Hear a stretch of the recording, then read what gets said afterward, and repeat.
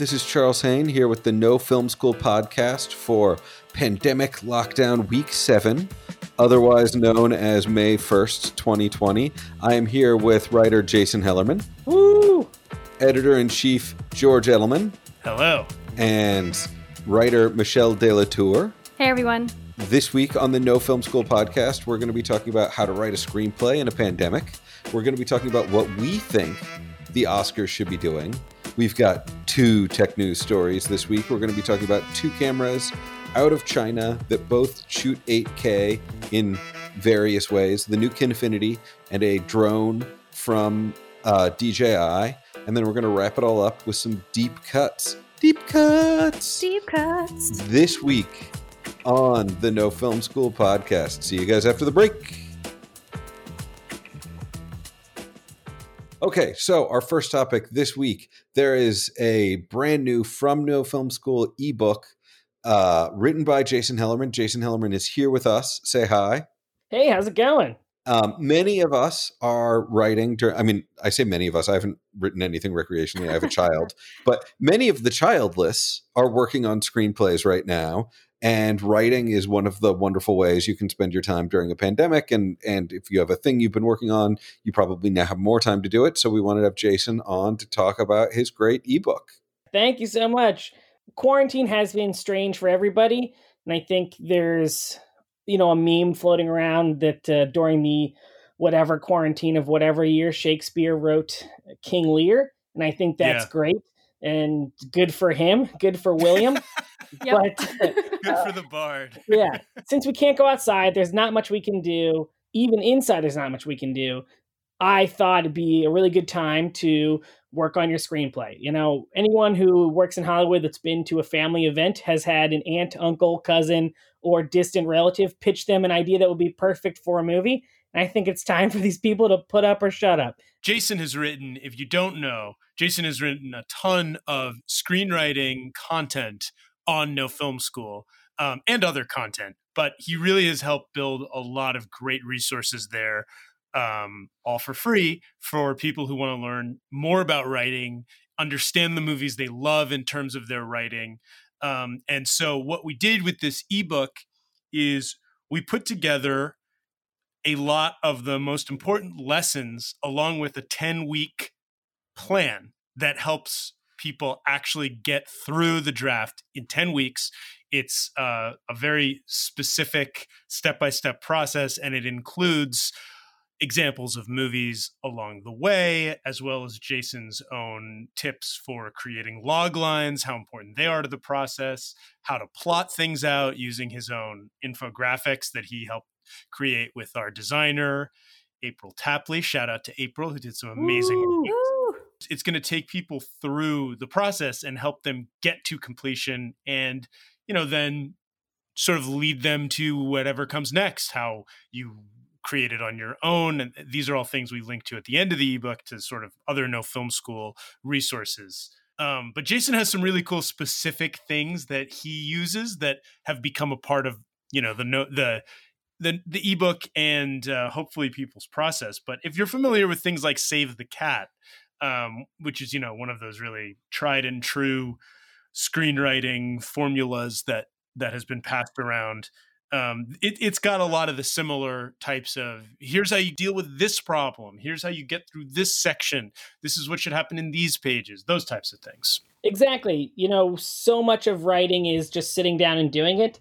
And in times like this, it is hard to get motivated, especially if there's so many things stressful going on in the world that you have to deal with. But really what I wanted to do is design something that anyone, whether they're new to writing or an old grizzled vet, could sit down and open their screenwriting software and say, like, okay, let's get through this draft. How do I do it? How do I start from page 1? And so much of starting writing is coming up with the idea. So we have some chapters on ideation, what you should write. Now most of the time, most people's brain works to a log line, a what if scenario.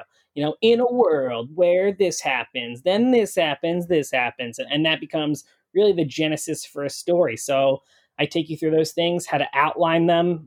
There's a really clever tool that April and I worked on called the Story Map that I use for every script I write, and it takes you through different beats of your story, plot points that I think you should hit, whether it's introducing the character and building the world, to having them have big problems, introducing your B story all the way through the end, like leaving the audience wanting more, or a cliffhanger for a sequel, those sorts of things. So it's taking you through all those moments and then designing over each week the specific lesson to the week. What am I going to learn this week that will help me write around 10-ish pages a week and get my draft done? Because this is the time in Hollywood where everybody has time to read. Everyone wants to find what's the movie that's going to pull Hollywood back into the forefront, because this will be over. We joke a lot about how much we haven't done, but this will end. It will end, and we'll look back at this time and maybe not laugh, but have learned lessons. But Hollywood will need movies in theaters. We're going to need butts in the seats, and everyone right now is reading the scripts for what they hope are those movies, and we want your script to be one of them. Jason, am I allowed to ask you a question about the ebook? You can ask me anything you want. So earlier you mentioned that folks may be ready to open their script writing software and go to town. Do you need script writing software to do this? You definitely don't need it. I've looked at a lot of friends who start writing in Microsoft Word or Pages or whatever. But if you want to be taken seriously as a writer and find and learn the correct format of what a screenplay should look like, I would recommend screenwriting software. There are so many good choices out there at different pay points, and there's also a lot of free software that's easily accessible. Please see Jason's post on nofilmschool.com about free screenwriting software and the best screenwriting software. It's all there. He's covered all of it in depth, but that's a great question. And there's so many different ones, and I use both Highland and Final Draft mostly. But there's really no wrong answer there. It really depends what you want to pay. And if you want free options, there are so many out there. And I do think writing and screenwriting software will make you take it more seriously, because it means you're taking the craft more seriously. So that would be my recommendation. So I just want to give a shout out. I write in Scrivener, and I cannot recommend Scrivener highly enough. But Final Draft is still a really useful production tool. Once you want to start doing numbering a script and revision pages and stuff like that, there's nothing like Final Draft. But Scrivener, if you're writing a book, if you're writing a screenplay, I've written 3 books in Scrivener. I've written 2 scripts in Scrivener. Scrivener is just so great. It's $80. That's totally worth it. But that leads to my question, Jason. And this is something I'm dealing with academically, is the first movies that get made are going to look a lot differently, do you have a tips page? And if not, are you working on an article of here's 10 things that you should avoid in your movie that you shouldn't write a movie right now that's all crowd scenes. You should not try and write a movie that's this movie takes place entirely on the floor of a box, in the crowd of a boxing ring. Every scene, 80,000 people spitting on each other. And you're yeah, well, nobody's going to shoot that next year. That's definitely a good question. I'm not currently working on a what you shouldn't do. I think the headline for what you shouldn't do at this point is write your script about the pandemic. We really don't want hey, here's my pandemic comedy about 3 roommates stuck together, or my drama where it's I'm in my pandemic house and maybe a ghost is haunting me. And that kind of stuff I don't think is going to play. There's going to be so many of those. I just want us to keep running down the list of the My Pandemic blank screenplays. Well, we've all thought about, all right, so obviously there's the couple that wake up the morning of the pandemic after their first sleepover, and then they discover they're stuck together, right? Roommates fall in love. I always think rom-coms. I'm a big rom-com fan. Yeah, roommates fall in love over the course of the pandemic. I keep thinking about one where someone has all these people that they live with, and then the twist is that they've just been alone and they've gone crazy because of the pandemic. I figured it was Eat, Pray, Love style think pieces around what it meant to live through the pandemic and how you were going to, you know what I mean? Yeah, the joy of being outside. It ends like Shawshank Redemption, with rain falling on her face. I think there's going to be a time where those movies get made. Look, when was Oliver Stone's 9/11 movie? That came out 3 years after 9/11. Way too soon, yeah. I think it's a really good point that you bring up that it was Oliver Stone's 9/11 movie. I think the first couple pandemic movies will get made. The 2 big 9/11 movies were Greengrass and Oliver Stone. They were established. It is unlikely that your breakout script is going to be a pandemic script. Pete Berg's Patriot Day, right? I would suggest, here's the thing. I don't like telling people what they can't write. If you're very passionate about your pandemic idea, go for it. But know that the general mood of the town is that they're not going to want to read it.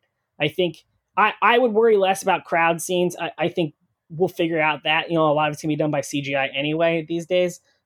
I would worry about what's a movie that people can go to that they'll completely escape from reality from, like I think if Pirates of the Caribbean had a sequel that they could release, that would be a big deal. If there was another Inception, like these sort of big high concept, the world is not the way you see it, Indiana Jones style things. And then I also think, going back to your general point, Charles, rom-coms will be big because people are going to want to see that love exists and healthy people kissing, I've always been fascinated by the fact that the 1930s, which was an extremely dark time for most Americans, the movies that came out of that time were quite the opposite. Like there wasn't a lot of, the movies of that era were often about like extremely rich people and successful people. And like, it was such pure escapism.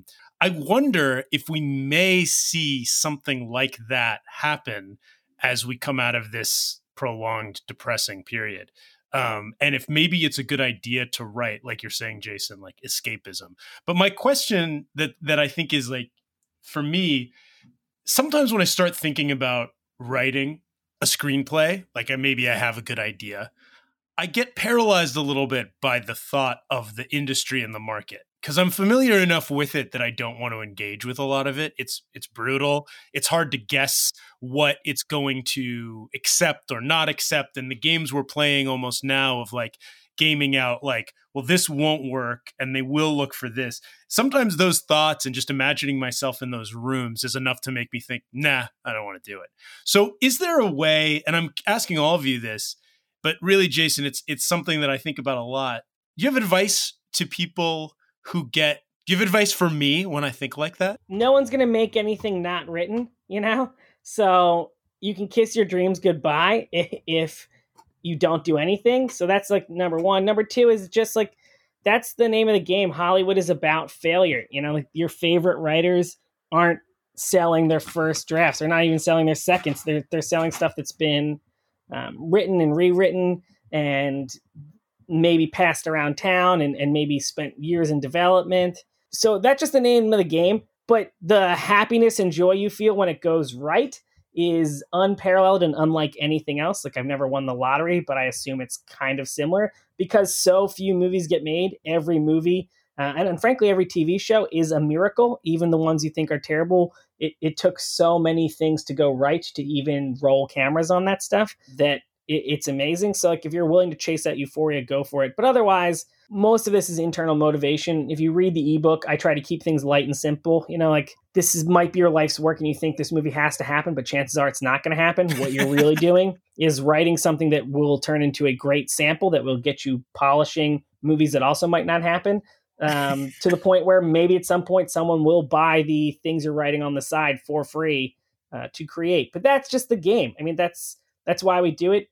The part of writing that I think is important that people should do is I think it's an amazing mental exercise in terms of, for me, I can't get out of my apartment. I can't go anywhere right now. But when I look at the screen and begin to type in the screenwriting software I'm using, I go there. I can see the characters in my head. I can see the Louvre in Paris as they remove the artwork from the wall. I can see Atlantis at the bottom of the ocean as they crack the map. And I can see, the NBA game that they're betting on and winning right before, in the Diamond District of New York. I can see and feel those things.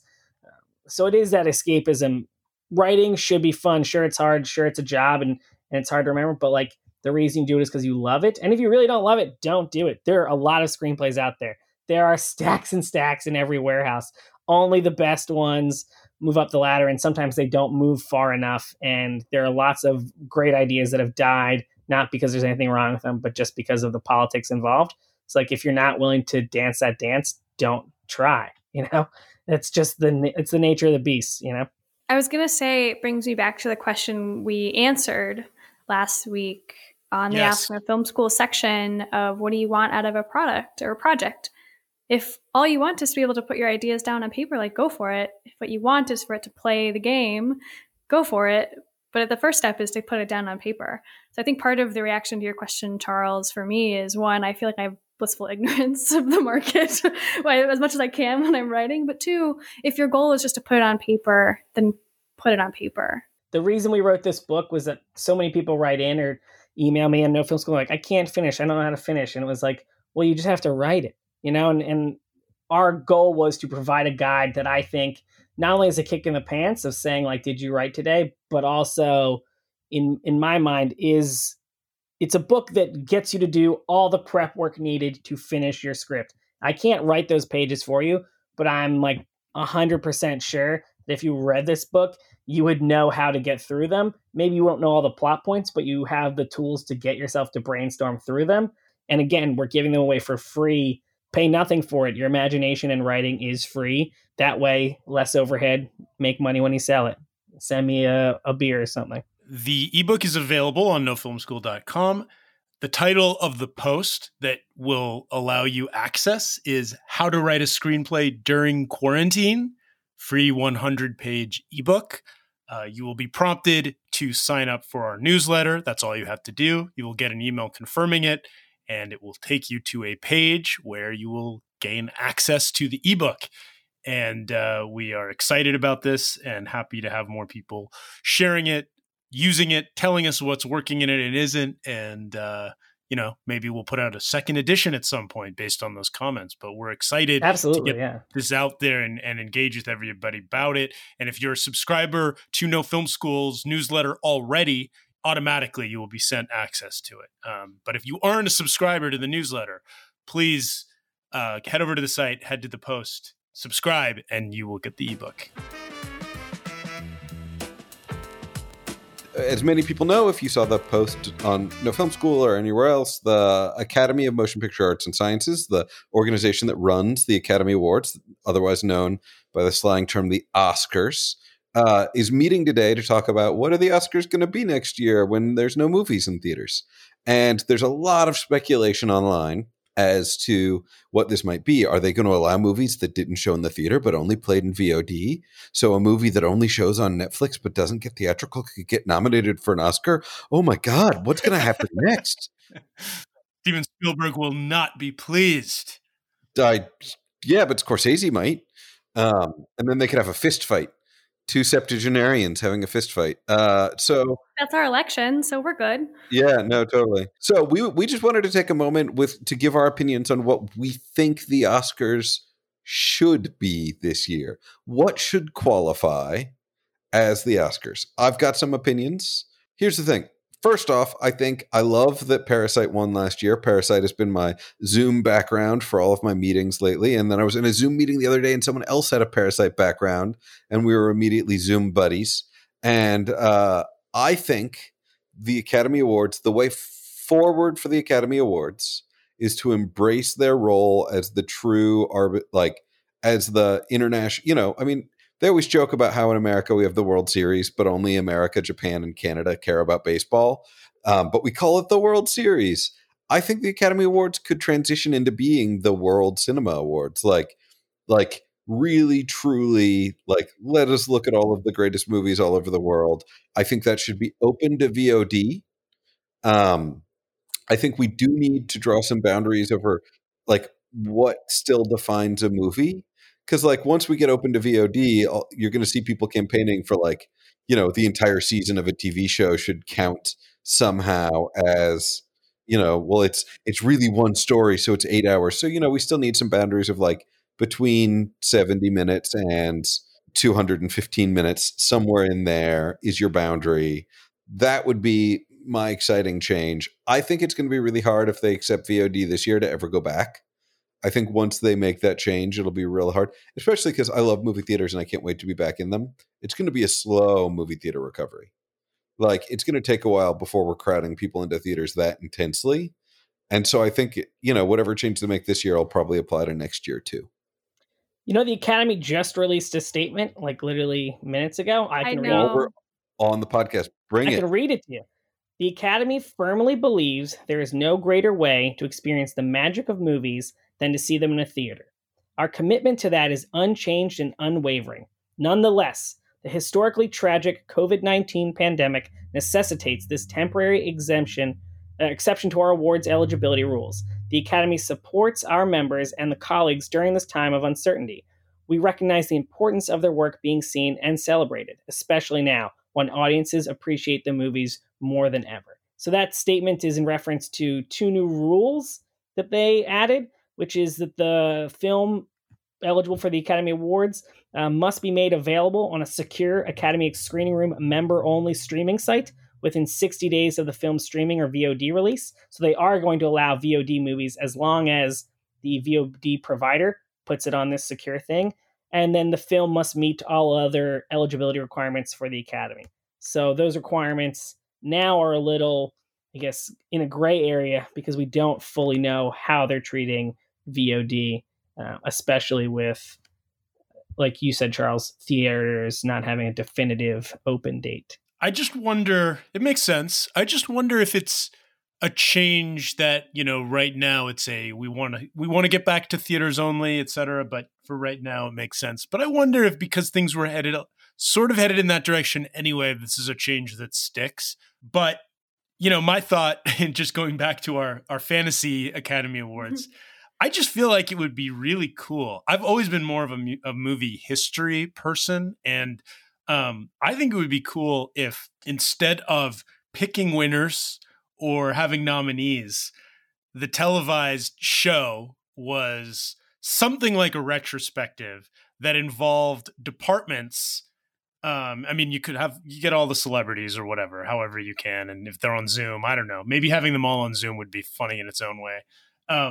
But you would have them break down what a department is and use, former nominees over the years to illustrate like what makes each thing important and great and what works and why we've honored these great movies in the history of, art direction and costumes and et cetera.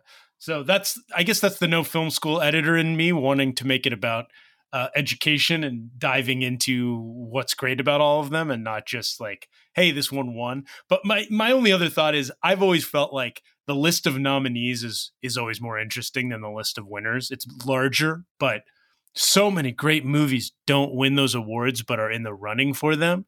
And I wish there was a way to put them all at the fore of everyone's mind and say like, hey, do you know, here's 50 movies that were nominated for best screenplay that didn't win anything, but are just phenomenal movies.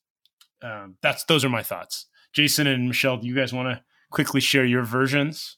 I have some dream categories that I feel like should make it into this list now that we have some room for them if we're changing things up. Yeah. Yeah, bring it. A lot of folks have said this, and I feel like I'm echoing things that I've heard, and I'm going to add some of my own. But a lot of folks have talked about stunt performer Oscars, and particularly now because there's been some great quarantine videos from stunt performers that just those alone should be eligible and might be under the new rules depending on whether or not they can get on the platform. So stunt performers, I'd love to see one maybe for not just score and sound, not just score, but soundtrack. So music supervision and choices. Oh, that would be great. That's a great idea. Voiceover performance would be a good one to add. We've never had that before. Yeah, now that we have all this animation coming, we assume. We still don't have colorist. Colorist is still not an Academy Award category, which is insane. How would you do it? Would you have to show a before and after? No, I ended up quitting the awards committee at the CSI over the before and after because I hate the idea of a before and after. I think it's the same. We have separate categories for sound edit and sound mix, right? And the same argument can be made there. Anymore as of an hour ago. There's no more sound edit and sound mix categories? Nope. They are best sound. Yeah. I didn't know whether or not to interrupt you, but I don't know if this will go live with that. Like knowing I had to interrupt you because it won't be true by the time this goes live. No, it's great. This is such a living podcast. It's like happening. It's amazing. But those are two different things that do two different things radically different. Well, now you'll take them both into account when you're voting. We've captured Charles' shock and awe live. just ridiculous. It's like the awards are going to start changing in different ways. The problem with having them on TV is that they have to get ratings, and they need it to be quicker, short. It needs to be faster, smaller, and they need to kind of play the hits for ratings, and that doesn't always equate to what we all care about. We really need an Academy Awards Oscars that is a show about the movies for people who don't care a whole lot about how the movies are made. We also really need some other way. I want to call it maybe the No Film School Awards. We'll see. Yes. To honor all the things that are done that make a movie or any piece of content work that happens in the craft. Like we need more attention, and it's not going to happen in the mainstream the way the Oscars do. But we already have craft awards for all of those other things. Like this, the sound editors give out a sound editor award, but the Academy Awards are the ones with the prestige. So we still need the Academy Awards to recognize, even if it's not in the same telecast, even if it's the day before or whatever, they still need to do. Man, best It's a good point. I just think we need a new prestige. We need to create prestige around something that isn't related to, now I'm thinking in terms of like the utopia I want to create far off in the future. Well, this year it'll be a weird year no matter what. There's so many rules to finesse and what gets nominated and what can't. And now if you're a celebrity, you can campaign for other people's movies, even though if you weren't in it. So if you just love, I don't know, Ryan Reynolds and want to see him get it for free guy, you can campaign for him. But, in light of recent events and the way things have happened, I would love this year's Academy Awards just to be a history. Now, I think that George is onto something when we just say, like, why don't we just celebrate things? And I do think, look, if you want to keep it like a contest, what if we said this year we're going to pick the greatest, best screenplay of all time? We're going to pick what we think is the best picture. If they could narrow it down to a top 10 or top 5, you have people vote. I think you could have people vote. But I mean, who's going to go up and give a speech? Holograms. Yeah, I was going to say, can we have someone create like a CG Kurosawa go up if he wins? First off, I think that a lot of people are still alive, right? And like, you don't have to do sound editing. You could just play the hits, like picture, actress, actor, screenplay, cinematography, whatever, like we pick the top 15 categories. You don't have to do probably shorts or whatever. And I do think that would be a really fun show. Look, AFI does the top 100 shows. Those are always entertaining and interesting. And I think doing something similar would be a really fun celebration. People could record that at home. You could really just talk about your reaction to that movie or that script or that cinematography, that actor's performance. It really celebrate each other. My favorite part of the award shows are when we do the Lifetime Achievement Awards, whether it's Tom Hanks or Jodie Foster or Denzel Washington, the people getting these things, like I always think it's emotional and interesting. So really a celebration of the creators, to me, would be like the best version of what they could do this year, especially if we don't get theatrical cinema. 2 8K cameras came out of China, although one of them only does 4K, not in time lapse. But I wanted to relate them. So 8K cameras from China. The first one, there's a company called Kinefinity. Many people know Kinefinity. They make Mavo cameras. And I'm not going to say they're like Red knockoffs because I don't think they are, but they look a little tiny bit like a Red camera. And they're sort of the affordable high resolution camera. So, they had a 4K that was like $7,000. They had a 6K that it was like $7,000. And they just came out with their full frame, which means the larger sensor size, the sort of, Ariel F or Red Monstro size sensor that shoots 8K. And it shoots ProRes RAW, which is an open RAW format, which is really exciting because it's not proprietary. And it's $12,000, which seems like a lot of money for a camera. But, if you're comparing this to like the Arri Mini LF, which would, it's a smaller body than the Mini LF. The Mini LF's in, I think, $45,000, something like that. The Red Monstro 8K is $35,000 or $40,000. So it's an incredibly good price point for an 8K camera capable of shooting RAW. And what's really interesting is, a lot of these companies sort of famously make their money off media, right? Like you buy the camera and the camera might not cost that much, but then you have to buy all those SD cards to shoot to or SSDs, or like, Red has those special mini mags you have to buy that are $1,500 for $300 worth of. And don't you also need just tons of accoutrement to like complete? These are just bodies that for these costs. But a lot of accessories run from camera to camera, right? Like at this point, if you bought the Cine 7 monitor from Small HD. If you bought that 5 years ago for another camera, you're still using it with this camera. If you own a tripod, if you own lenses, you're moving it over. So, you're probably looking at $20,000 for a full package, but that's still way less than the $70,000 you're looking at for an equivalent competitor. We have a writer at No Film School who owns an earlier Kinefinity. I can't remember if it's a 4K or 6K, and has written a lot of reviews of them. And the footage is really impressive. They do some really fascinating stuff. And one thing I especially liked about this one is you can also buy empty cases for their magazines. They're like the little camera magazine, and put your own memory in it. And that's one of the places where people make all of their markup. Like Red, famously, they take their $300 worth of memory and they sell it to you in a $1,500 case. You can just buy the empty case and buy your own memory and put it in it, which is kind of amazing. And they support NVMe memory, which is even faster than SSDs and very affordable because it's related to the memory chips in your computer. So it's increasingly showing up on set. So that's super cool for $12,000. And then for around $1,000, DJI has come out with a new drone, the Mavic Air 2. And what's interesting to me about this, so it only does 8K in a time lapse of still photos. When shooting in video mode, it only does 4K. So it's not really an 8K camera the way the Mavo is. And it certainly doesn't have all of the bells and whistles and interchangeable lenses and stuff like that.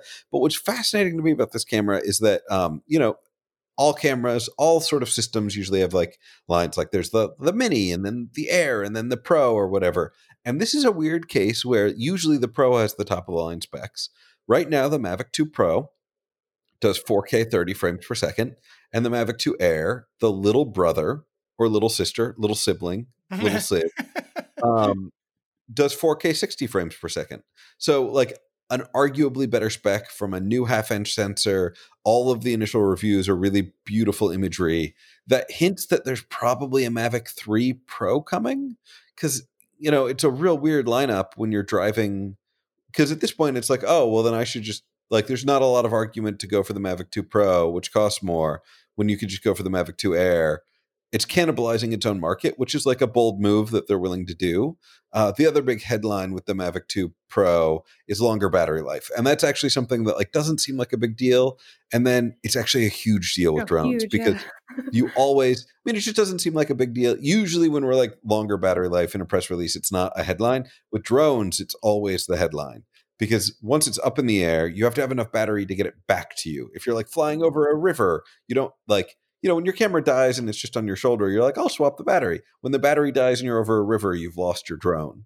So battery life is a big deal, and they have much, much longer, a significant improvement in battery life.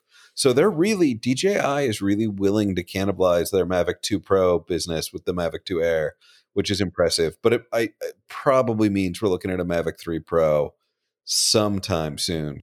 So one of the things I love about the Mavic Air 2 is probably an indication of how my skills are as a pilot, which is the obstacle avoidance feature built into the drone, which is pretty great. I'm really excited about the price point, because if you are considering getting a Mavic Air at all, the Mavic Air 2 is such a great price point that you may as well jump in right at that model, right? So unlike, let's say, I don't know, a new Canon or new Nikon, the new one comes out and it's the price point is so high that you're okay, I'll just wait, right? I'm not going to upgrade right now, or I'll wait till it drops. But if the price point like this is so close to what you'd buy if it was an earlier model, you may as well jump right in my opinion. If you were going to go for it, go for it. Get the one that just came out. I think the price point was really strong. If it had come out higher than that, I would have felt a little differently. But I have some friends who were thinking about drones or waiting, saw this price point and said, oh, that's great. Now I'm going to jump right in, as opposed to waiting for the earlier model to drop, right? They're going to go right to this model. You know what I think is funny is I think about with all these things, the right now, who has money for these things? And this is a strange time, for the business and for people in our business and field. But then I think about the drones and I think, if you're going to buy something, those could be really fun right now. That's how we're getting all of the great footage of all the empty cities. All right, so with that, we'll move to our last subject of the week, deep cuts. All right, my rapid fire deep cut this week, A League of Their Own, Penny Marshall, 1992. And the reason I picked this movie is I don't know if anybody else is in this weird quarantine where you're not experiencing as much outside stimuli. A, having really long, weird, vivid dreams. But B, also just randomly remembering things from your past life that you haven't thought about in 20 or 30 years. But like all of this, because like I'm seeing the same walls of the apartment and, the smiling face of my wife and child all the time. So like my brain is pulling like, oh, remember that one time you got to go to this place? And I remembered that A League of Your Own shot in the town where I grew up. And it's the first thing I ever learned about movie making was like, That's cool. There were ads for extras. Amazing, and like there were like, and it was like, I was like 10. And this was my introduction to movie making. And so I just wanted to, also it was really funny because when it came out, we ended up watching it in my class, and it was the first time there's like screenwriting moments. The teacher, obviously, I think was one of those aspiring screenwriters, to circle it back to Jason Hellerman's earlier comments, where it's like everywhere you go, people are like scripts. And he had all of these interesting observations about like the character development of the screenplay and the way it was visualized and the way in which you saw like, oh, well, he's always been unshaven and now there's the little nick on his cheek. So you can see the characters changing and growing.